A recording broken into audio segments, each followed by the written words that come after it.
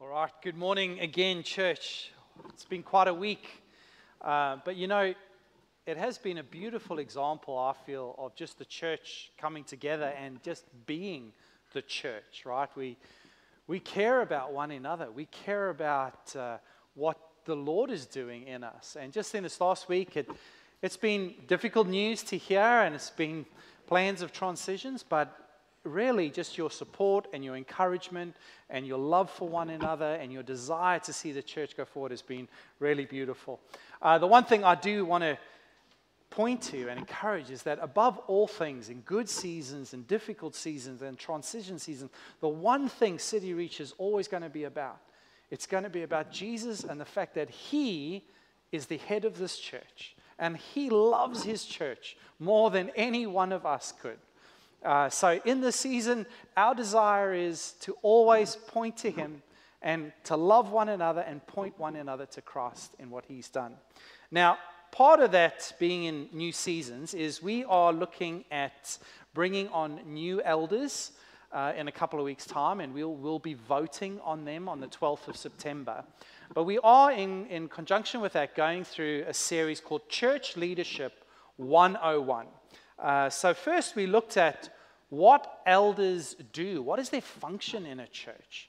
Then we looked at what are the characteristics of an elder. What are the qualities that we need to look for in an elder?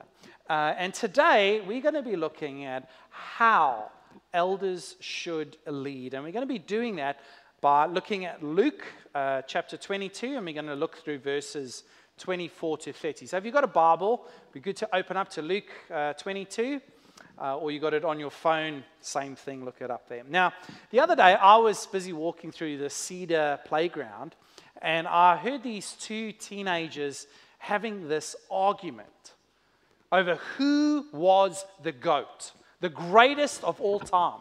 And one of them was really passionate that it was Kobe Bryant. He was the GOAT. There was no question about it. And the other kid was almost as passionate about it. No, the GOAT is LeBron James. And they were quoting statistics at one another. They were quoting trophies won and teams played for. And I even heard a shoe size being thrown into the mix. And as I'm walking along, I kind of smiled to myself. And it reminded me of my days when I was a youngster. Best. Even I found out that criminals, there's like this desire to be the greatest criminal. Who knew Ned Kelly is famous and for being the best criminal? We can even do it as parents. I want to be the best mother. I want to be the best father. And sadly, we can even do it with our faith. I'm going to be the best Christian. So why do we feel this need for greatness? Well, more importantly, how do we know when we're great? How do we know when we're the best? Well, the truth is we compare, right? We do this all the time. As parents, we do this. I know when Rena and our kids were little, like we'd go to playgroup and we would compare our kid. Like, oh, did you see their kid? They're 4 months and he's already walking. Our kid's not walking yet. That doesn't happen, by the way, But we start comparing our kids, right? Oh, they're so much cleverer than mine. They're so much better behaved. Or did you see our child? Oh, they're much better behaved than theirs. Much better behaved. I once sat and there were two parents, both new mothers, and they were talking about their babies pooping. And it was like they were having this competition to see which baby was the best pooper. We have this desire for greatness. And the disciples were no different, right? They wanted greatness. And so this is the setting. It starts off in verse 24, and it says this: a dispute also arose among them as to which of them was to be regarded as the greatest. Now, just for context, Jesus had just been telling them how He was going to suffer, how He was going to die. He was going to tell them how one of them was going to betray Him. Now, you would think in that moment, the disciples would be shocked and saddened. You would think that their hearts would be filled with grief and compassion and care for Jesus. I mean, you would at least expect, the very thing that you would expect is that they wouldn't be thinking about themselves. Surely not. Surely they would be thinking about Jesus.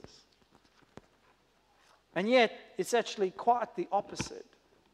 Rather than thinking about the suffering that Jesus was about to go through, they argued. They argued amongst themselves who was the greatest. Now, I don't know about you, but when I read that, I just think, that's just weird. That's just, it's inappropriate. And I mean, the conversation is embarrassingly self-focused.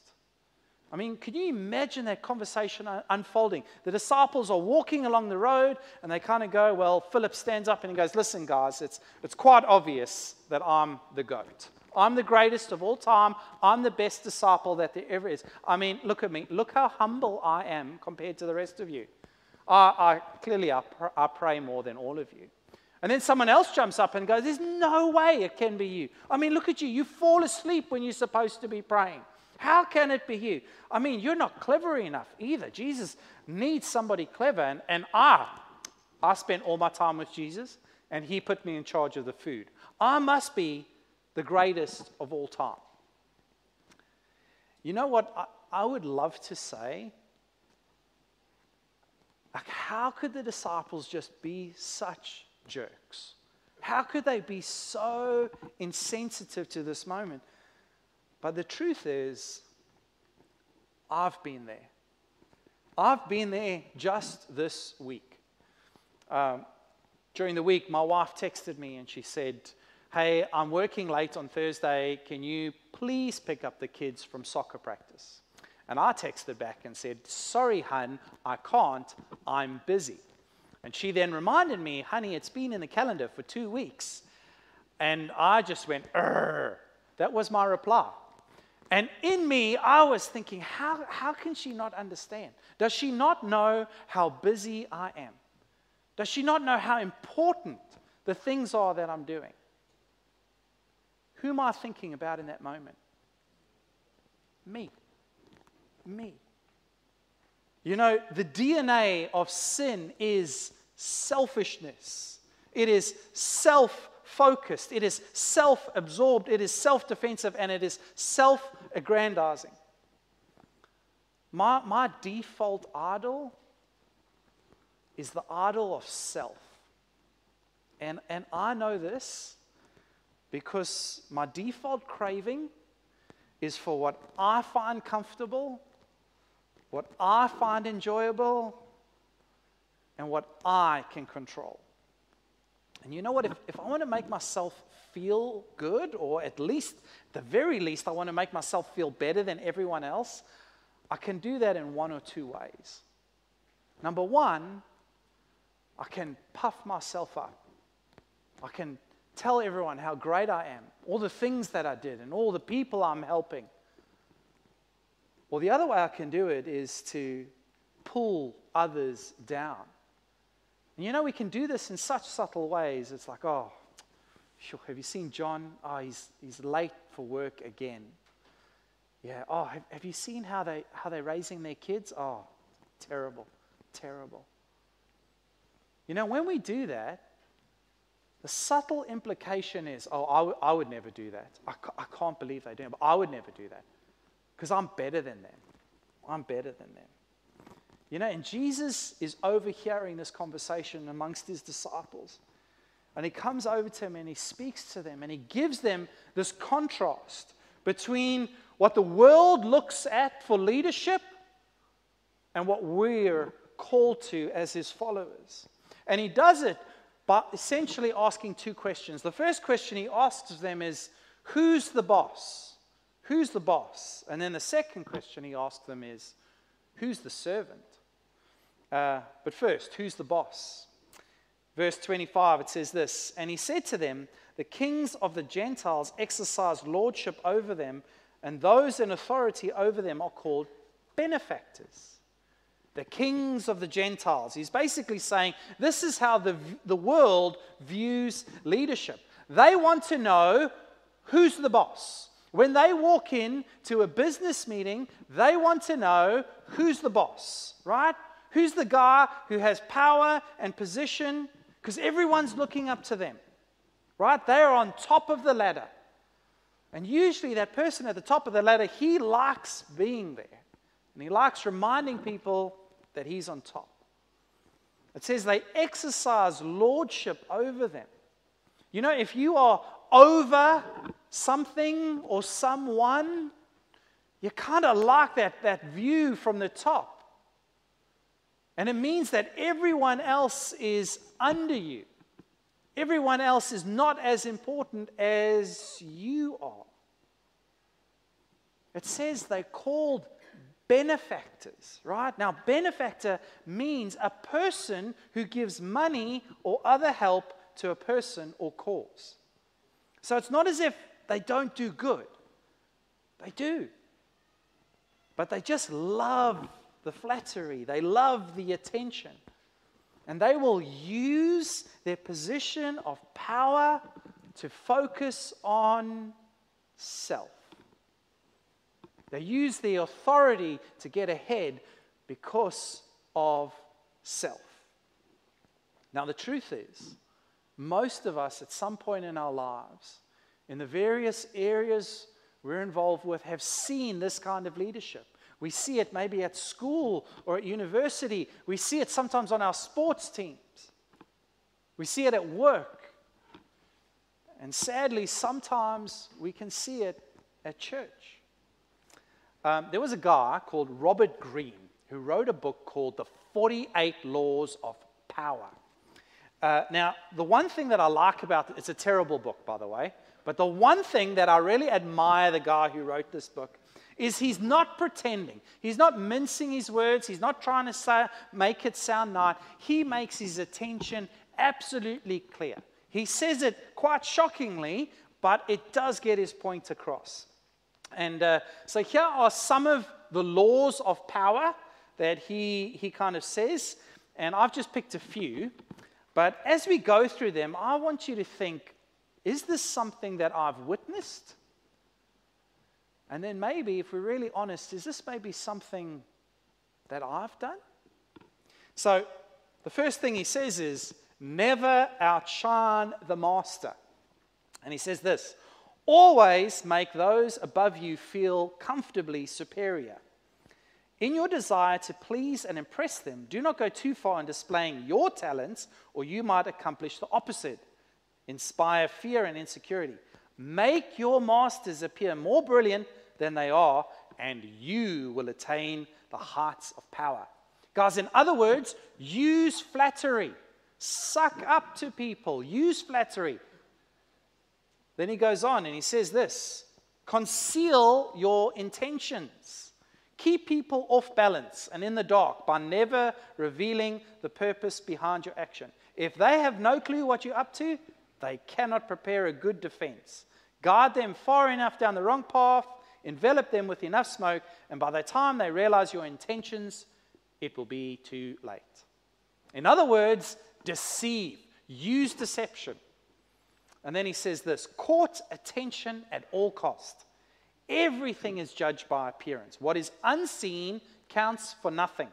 Never let yourself get lost in the crowd then, or buried in oblivion. Stand out. Be conspicuous at all costs. Make yourselves a magnet of attention by appearing larger, more colorful, more mysterious than the bland and timid masses. In other words, boast about yourself. Boast about yourself. And then last one. Get others to do the work for you, but always take the credit. Use wisdom, knowledge, and legwork of other people to further your own cause. Not only will such assistance save you valuable time and energy, it will give you a godlike aura of efficiency and speed. In the end, your helpers will be forgotten and you will be remembered. Never do yourself what others can do for you. In other words, manipulate. I don't know if you notice the constant focus on you. It's about you getting ahead. These are only 4 of his laws. There's another 44, and you guys probably listening, guys, oh man, that's terrible. How could he write these things? But the truth is, Robert Greene, he's not tapping into something new. He's just blatantly and kind of embarrassingly and shockingly putting on paper what he already sees happening in leadership. He just calls it for what it is. You know, the sad thing is that we think this works sometimes. Any of you guys know this guy? Anybody know him? Steve Jobs, right? Now, whenever anyone talks about Steve Jobs, he is a genius, right? It's always how amazing he was. Some of the things said about him: the genius who changed the world, the man who always seemed to know what's next. Steve Jobs is one of the most quoted people on the planet, and usually about his leadership. But did you know that those who worked closely with Steve Jobs or worked at Apple said he was actually very difficult to work with and work for? They said Steve, intentionally, he would come and he would create this toxic culture because he likes secrecy. He always had this area of surveillance. He was just watching you. And he would get his team to work in little silos so they weren't allowed to talk to one another. And all non-performers, they were fired immediately. There was no grace. So there's this culture of fear. I don't know if I'm going to get fired or not. I'm not going to get fired or not. And that drove the performance at Apple. They even said people were afraid to take the lift with Steve Jobs in case he fired them on the spot. They would say Steve was a self-obsessed attention seeker. That, you know, if you think of Apple, what name do you associate with Apple? Steve Jobs, right? Why is that? It's because he was obsessed with taking the credit for everything that Apple did. You know, Steve Jobs was only a co-founder of Apple. There was another guy, also called Steve Wozniak, who actually did the hard work, and he invented the first Apple computer. But Steve Jobs hardly ever acknowledged him. Jonathan Ive, he was the design head of Apple. And he said this in an interview. He said, I pay particular attention to where an idea comes from. And I even keep notebooks filled with my ideas. So it hurts when he takes credit for one of my designs. They said he was arrogant and he hated receiving any feedback. His biographer was traveling with him as he was writing the book about him. And he said there was this moment in the hotel when Steve Jobs got there and he totally had this tantrum. He had this absolute tantrum, phoned them, said, we're leaving this hotel because, get this, there was the wrong flower put in the vase. So terrible, we're leaving. And his biographer said it was the same way he ran the company. His approach was, I'm always right, and do what I tell you. Now, I want you to know, I'm not having a go at Steve Jobs, right? I'm grateful for the iPhone, as I'm sure many of you are. But what I am pointing out is that the world admires him for his leadership. He has been called one of the world's greatest benefactors. He has benefited the world. Now, Jesus comes into that, and he completely flips that on its head with this question. He says, you don't ask the question, who's the boss? You ask the question, who's the servant? Now, just think about that for a second. When you walk into a business meeting, or you walk into a charity event even, or you walk into a network setting, do you look for the person of most influence? Do you look for who's the boss around here? How many of us would ask the question, who's the servant? That's what Jesus does. He says it like this in verse 26, but not so with you. Rather, let the greatest among you become as the youngest, and the leader as one who serves. the very first thing Jesus says to his disciples, guys, don't be like that. Don't be like that. You know what, guys? You have been called to be great. The church has been called to be great. As disciples, we are called to be great. But our greatness is not found in power or position. The pathway to greatness is servanthood. It's serving one another. He says, let the greatest among you become as the youngest. As the youngest, right? How is the youngest usually treated, right? Now picture this at your dinner table. How is the youngest usually treated, right? Their opinion is not usually regarded as the most important thing. Their presence is maybe there as for a funny comment. One time we were at our dinner table and we were talking to our youngest about maybe being a little bit bossy. And she said, I'm not bossy, I'm a leader. And anyway, it was like kind of a funny comment, right? That's how we treat young people. I mean, how many of you parents, when you leave and you go out, do you put the youngest in charge? We don't really have that regard for them. And yet, when you look at David, when David was anointed king of Israel, Samuel called up Jesse and said, Jesse, I'm coming around. One of your sons is going to be the next king of Israel.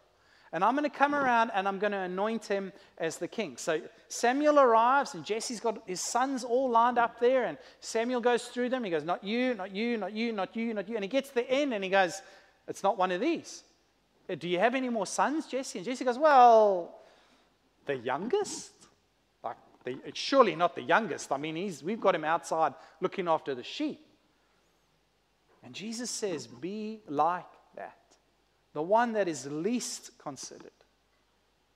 But you know what? The Greek word there for youngest can also mean new. New. Jesus is basically saying there is a new way of leading. Follow the new way. The new way is not lordship over people where you look down on everybody, but it is about climbing down off the ladder and loving and serving people.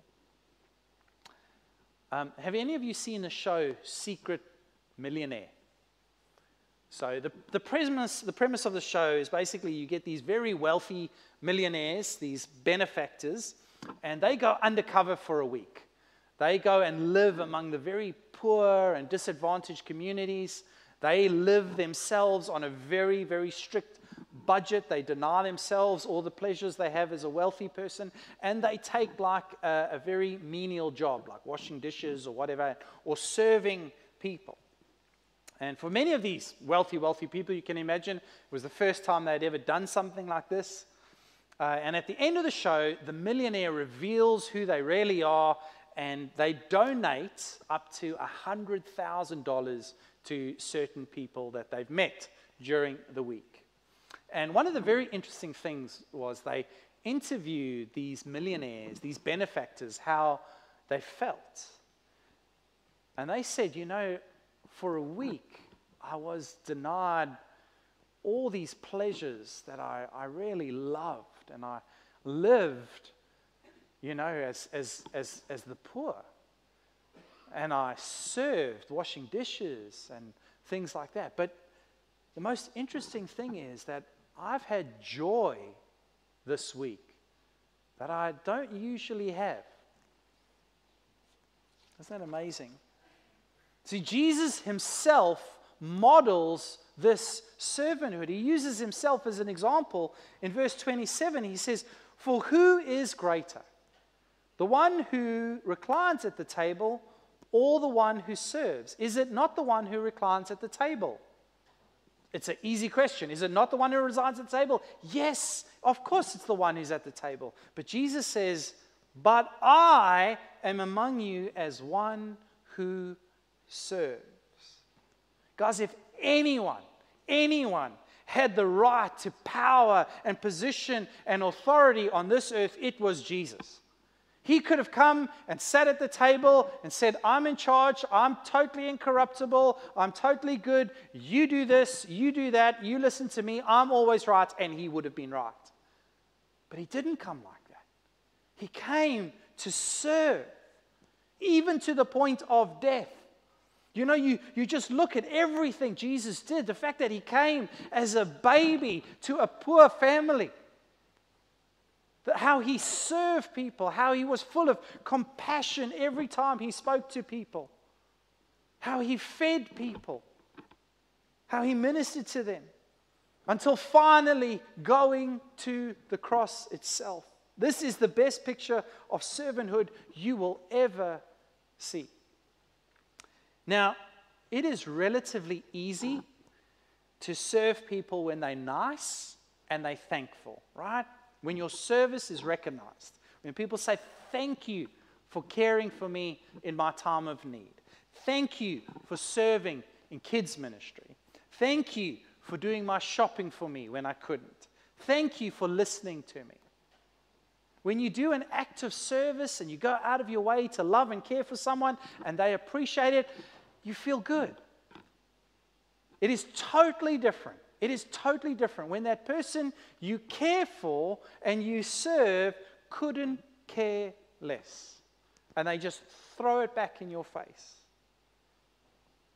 I don't know if you've ever had that feeling where you've gone out of your way to help someone and serve someone and they haven't even bothered to say thank you. They've just kind of like, and almost they seem like they're complaining. Just recently, I was talking to someone who's in our congregation here, and they were just talking about their heart and how difficult it was because they were at work, and he's a tradie, and he got a call from one of his relatives and said, my fridge is broken, and you need to come and help me now, because if you don't come help me, all the food in my fridge is going to defrost and spoil. So he had to take time away from work during the day. He rushed out to get a fridge, load it up, take it to the place, install it, and move all the food across. And he's serving him, and all he got was complaints about, the fridge is the wrong size. It's not the model that I had before. And some of the food is already defrosted. And he said the whole time it was just complaints, and there was no thank you. There was nothing. It's hard, right? You know, even on that show, The Secret Millionaire, the millionaires only ever gave to those they considered worthy, to those who had responded to their service, who were thankful and polite and kind. And they only ever gave a small portion of their wealth. They never really gave it all, right? They never ever made themselves super uncomfortable. They just gave a small portion. But you know, there was this guy, Kent Keith, and he wrote a book called Jesus Did It Anyway, The Paradoxical Commandments for Christians. And this is what he says. He says, people are illogical, unreasonable, and self-centered. Love them anyway. Love them anyway. You know, guys, that's Jesus' heart for us. The truth is, sometimes we are illogical, unreasonable, and self-centered. And yet, he loves us anyway. If you think about that moment when Jesus went to the cross, the ultimate act of service, he gave it all. He didn't just give a little bit, he gave it all. On the cross, he took the wrath of God for the judgment of our sin. And then he gives us his righteousness. And you know, the people there, they weren't surrounding Jesus and saying, "Oh, thank you, Jesus. That's just wonderful what you're doing." No, most of his own followers had left him and run away. The others that were there were mocking him. They beat him. They spat on him. They humiliated him. And yet, he continued to love and serve them. Even to the point when he's on the cross, he says, "Father, forgive them, for they don't know what they're doing."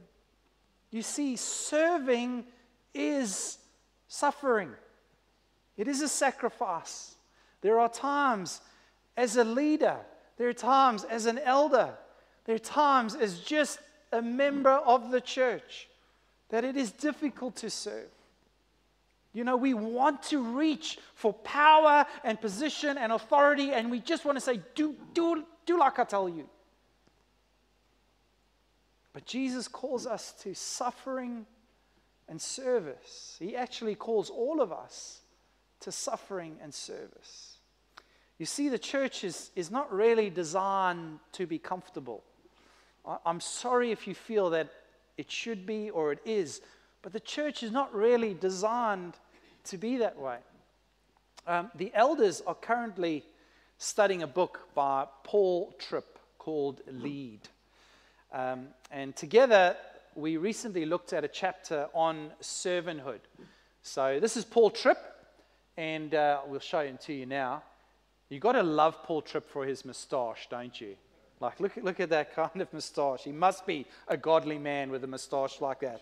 But this is what Paul Tripp says, talking about the church. He goes, what is the church? It is a chosen gathering of unfinished people, still grappling with the selfishness of sin and the seduction of temptation, living in a fallen world where there is deception and dysfunction all around. There is nothing comfortable or easy in this plan. Let me read that bit again. There is nothing comfortable or easy in this plan. The church is intended to be messy and chaotic because the mess is intended to yank us out of self-sufficiency and self-obsession to become a people who really do love God and our neighbors. You see, God puts broken people next to broken people, including leaders, not so that we would all be comfortable with one another, but that we would function as agents of transformation in the lives of one another. And this is what he says: you simply won't have joy in being part of this plan unless you find joy in living a lifestyle of self-denial and willing servanthood. Jesus finishes with this.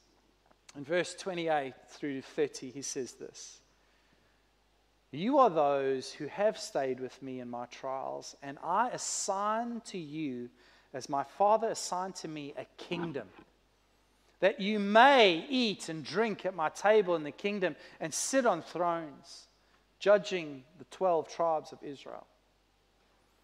You know, the reason we cling or we climb for power and position is because we want a kingdom. However big or small that is, we want a little kingdom. And we want to be the king of that little kingdom. And Jesus says, just take your eyes off that little kingdom for a minute. I have a much, much better kingdom for you. Because there is a better king, a servant king. And he's sitting on the throne, and I want you to be part of that kingdom as you've walked through me and you stuck with me through my trials. Don't follow the way of the world. Don't be pushed and manipulated, and don't push for power or position. Don't follow the 48 laws of power. Rather, just love and serve people. Guys, the church has this beautiful opportunity. This beautiful opportunity where we can show the world what genuine servant leadership looks like. You know, we should be leading the world uphill, not following it downhill. We don't look to the world for the latest leadership techniques. We look to Jesus and we look at his example, how he loved and served, and we say we want to be like that. So, you know, as we consider elders, we want to be looking for men who lead in such a way that they are known for their service, because they're modeling themselves on Christ, because he served us in such a powerful way. We want you to take this seriously. We want you to ask the question not who's the boss, who seems like the most influential and important person in the place. No, we want you to ask the question, who's the servant? Who's the one who serves and loves? But you know what? It's also a question for us. It's a time when we should look at our own lives. We should look at the way we're leading in the various aspects of our lives. And ask ourselves the question, are we living our lives with this attitude of serving others, or are we reaching out for power and position? You know, I wish I could go back to those two boys who were having their little argument over Kobe and LeBron. And I'd love to go up to them and say, guys, like, you're comparing the wrong two people. You're focused on the wrong two people. I mean, you guys are impressed and you wowed by guys that put a ball into a basket. I mean, at the end of the day, that's what it is, right? And we're so impressed by this kind of thing. You know, all those things will fade away. All those things will fade away. What about the one who defeated death? What about the one who has laid down his life for you? You see, Jesus is that servant king. And that should never stop amazing us. We should never arrive at church and stop being in awe of what he has done. For 2,000 years, the church has gathered and we've continued to be in awe of what he has done and what he continues to do. In 20, 30, 50 years from now, no one is going to be talking about Michael Jordan or LeBron James or Kobe Bryant, but we're still going to be talking about the King of Kings, Jesus. You know, it says this, as far back as recorded time, right? There have been kings, there have been princes, there have been tribal chiefs, there's been presidents, there's been dictators, there have been leaders of all sorts. And it says this, they have sent their subjects into battle to die for them. But only once in human history has a king not sent his subjects to die for him, but instead died for his subjects. This is a king who introduces a kingdom that is just totally upside down and a kingdom that cannot be shaken. And he's a king who reigns eternally. Guys, the one thing, it is impossible to have this heart of servanthood if we try and do it on our own. Because we have this default idol of self. It is only possible by the grace of Jesus given to us. It's only possible by looking to him and seeing his example of servanthood. You know, and as we look at him and we look at how he served us and how he continues to serve us, our desire, our heart's desire should be, I want to be molded to be like that. I want Christ-like heart in me. I want to know him more, I want to love him more, and I want to serve him more. Because he serves us. Let's pray. Can I ask you to please stand with me and let's pray.